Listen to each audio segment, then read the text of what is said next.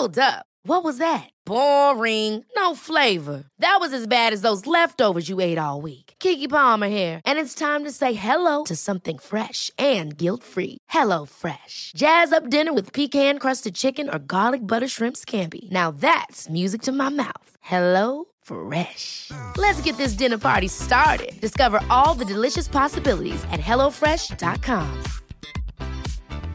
There's never been a faster or easier way to start your weight loss journey than with PlushCare. PlushCare accepts most insurance plans and gives you online access to board-certified physicians who can prescribe FDA-approved weight loss medications like Wegovy and Zepbound for those who qualify. Take charge of your health and speak with a board-certified physician about a weight loss plan that's right for you. Get started today at plushcare.com/weight loss. That's plushcare.com/weight loss. plushcare.com/weight loss. The Opinion Line on Cork's 96 FM. Owen, as we come to the end of this enormous event, you've had a chance to read over the draft agreement which will eventually lead to COP26's final statement. In layman's terms, what's in there and are you happy with it? I think lots of positives and lots of negatives, to be honest, or lots of things missing, things that we would have hoped to see in there and aren't yet in there. Now, a week is a long time in politics, and it seems like a week is a long time in COP26 as well.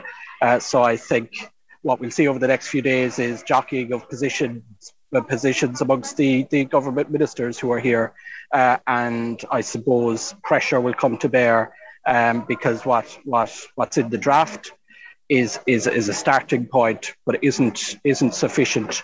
I think if the governments finish on Friday or maybe Saturday morning or whenever they finish and present this to the world at large, I think there'll be not only disappointment, I think there'll be real anger if things like the 100 billion needed for developing countries per year, if that's not delivered. Things like 1.5, we may not get to 1.5, but we should be heading in that direction. This is 1.5 degrees C warming by the end of the century. So there's some things which are good in there. I like, as a biologist, I like that what I call nature-based solutions are indicated in there. And they recognise the sort of critical role that nature plays in all of this, not just for mitigating the effects of climate change, so soaking up carbon, but also helping countries to adapt to a changing climate. I've just left a meeting that was hosted by the Association for Island States, island states like Fiji and the Seychelles, they're under real pressure. There was a minister there from Fiji talking about they've already moved six villages. So if you can imagine a village down in West Cork or wherever, Fiji are actually moving whole villages to make way for the rising sea levels and the changing climate.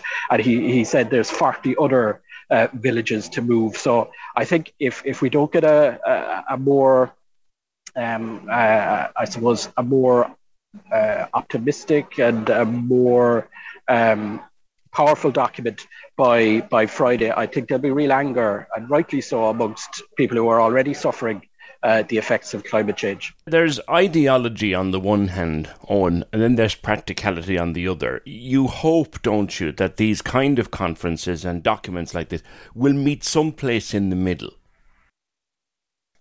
You do, of course, and there will be compromise. And this document coming out at the end of the week, the final agreement from COP26, that will be compromise. Everything about that will be compromise from countries that want change urgently, not just today, but yesterday. The countries that are suffering most, and what those countries say, I've heard it repeatedly from some of these small island nations and some of these countries that are feeling the ravages of climate change already, far more so than we are, and we are feeling the changing climate in Ireland.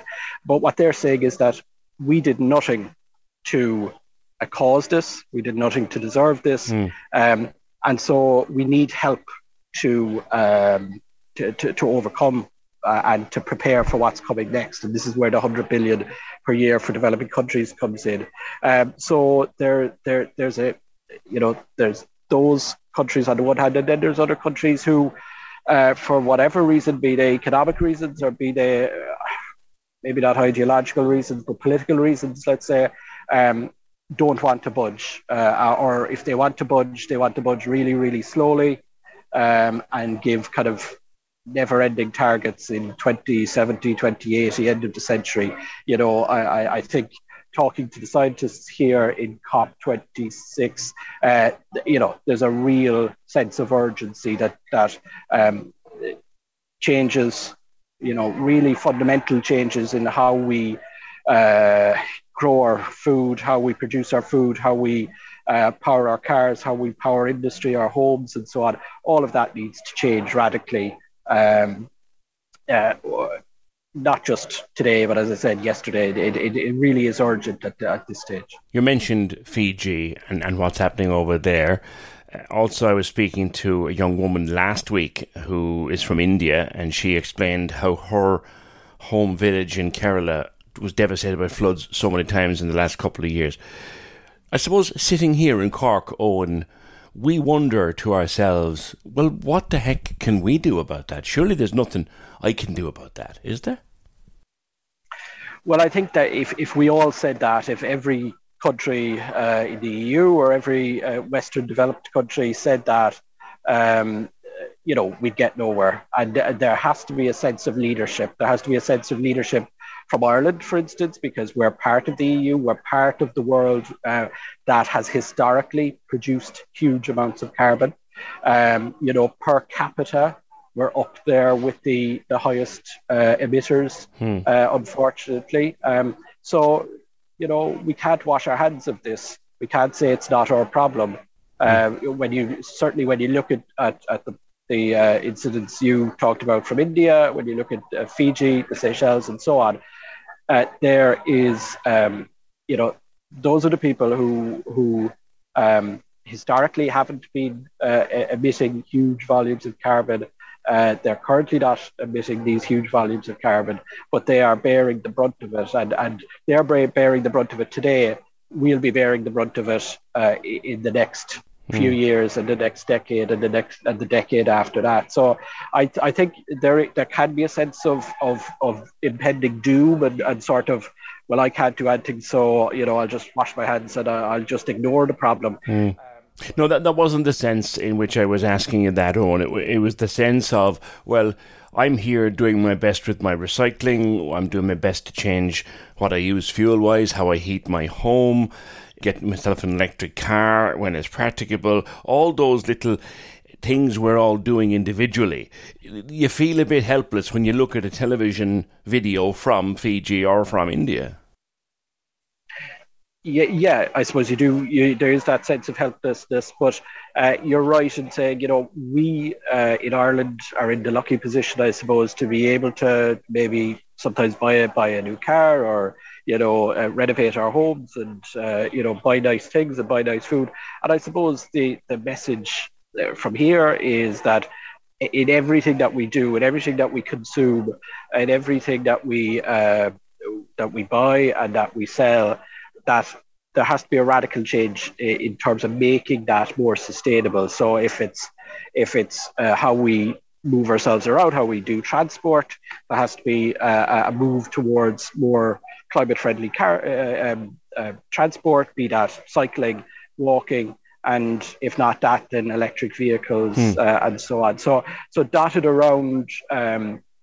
There's different teams for different days here. So there's a transport day, there's an energy day, there's a food day, and so on. And so every facet of our lives really are being kind of picked over and discussed and kind of saying, well, how can we do this more sustainably? So sitting at home in Cork, as I will be hopefully next week, it's about thinking, can I walk instead of get the car? Can I do more in terms of public transport? Can I, if I'm renovating my home, am I doing it in the most sustainable way possible, not just to save me money, but also to produce less carbon. On the agreement that will be signed in the days to come, a bit done, more to do would be your observation? Yeah, I think that's it. I'm part of the UCC delegation, and we just briefly managed to catch up with Mary Robinson, former President Mary Robinson, and we had just a few minutes really just to chat with her and asked her, how she's feeling and about the draft report, and she was saying, well, there's lots of hooks there. There's lots of things that may be added in later. You can see it's a work in progress. So it really is a lot done more to do. I think, on the big ticket items, there is the document expresses, and I'm quoting here, serious concern that this adaptation finance is insufficient, they say. This is the money set aside globally to, like we were just talking about, help people to change their ways.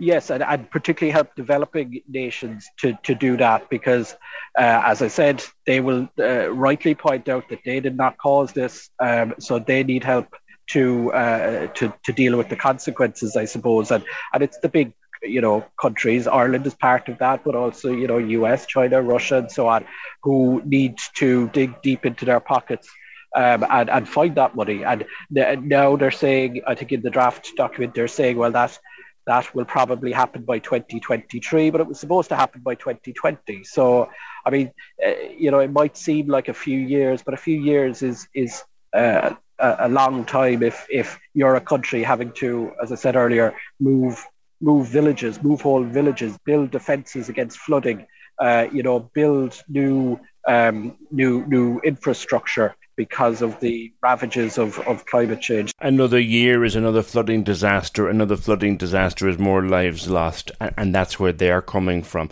Oh, and you mentioned being with the UCC delegation. We should be very proud of UCC and its commitment to sustainability. Maybe we don't realise it here at home, just how highly regarded UCC is these days.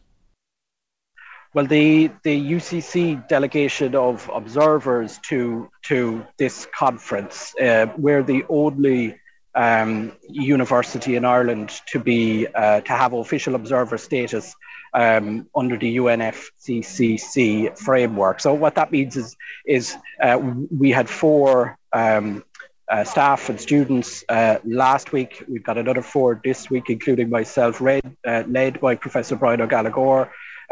And we're here along with thousands of other observers from NGOs, from charities, from youth organisations, to observe what's happening and really just to make sure that the governments don't try and slip off the hook, let's say, and to put pressure and to report back and doing things like I'm doing right now with you. So, UCC is incredibly proud to be here and to be part of this.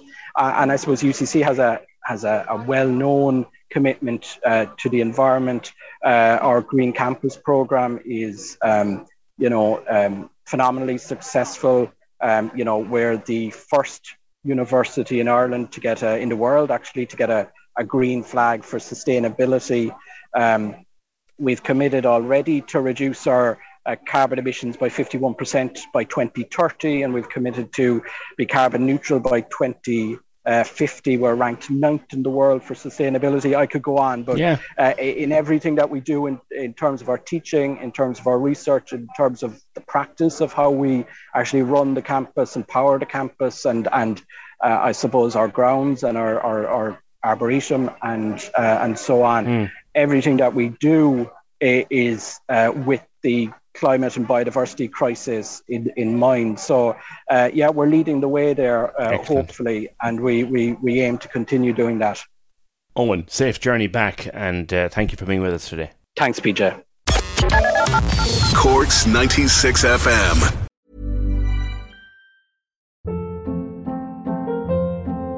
Hold up. What was that? Boring. No flavor. That was as bad as those leftovers you ate all week. Keke Palmer here, and it's time to say hello to something fresh and guilt-free. Hello Fresh. Jazz up dinner with pecan-crusted chicken or garlic butter shrimp scampi. Now that's music to my mouth. Hello Fresh. Let's get this dinner party started. Discover all the delicious possibilities at hellofresh.com.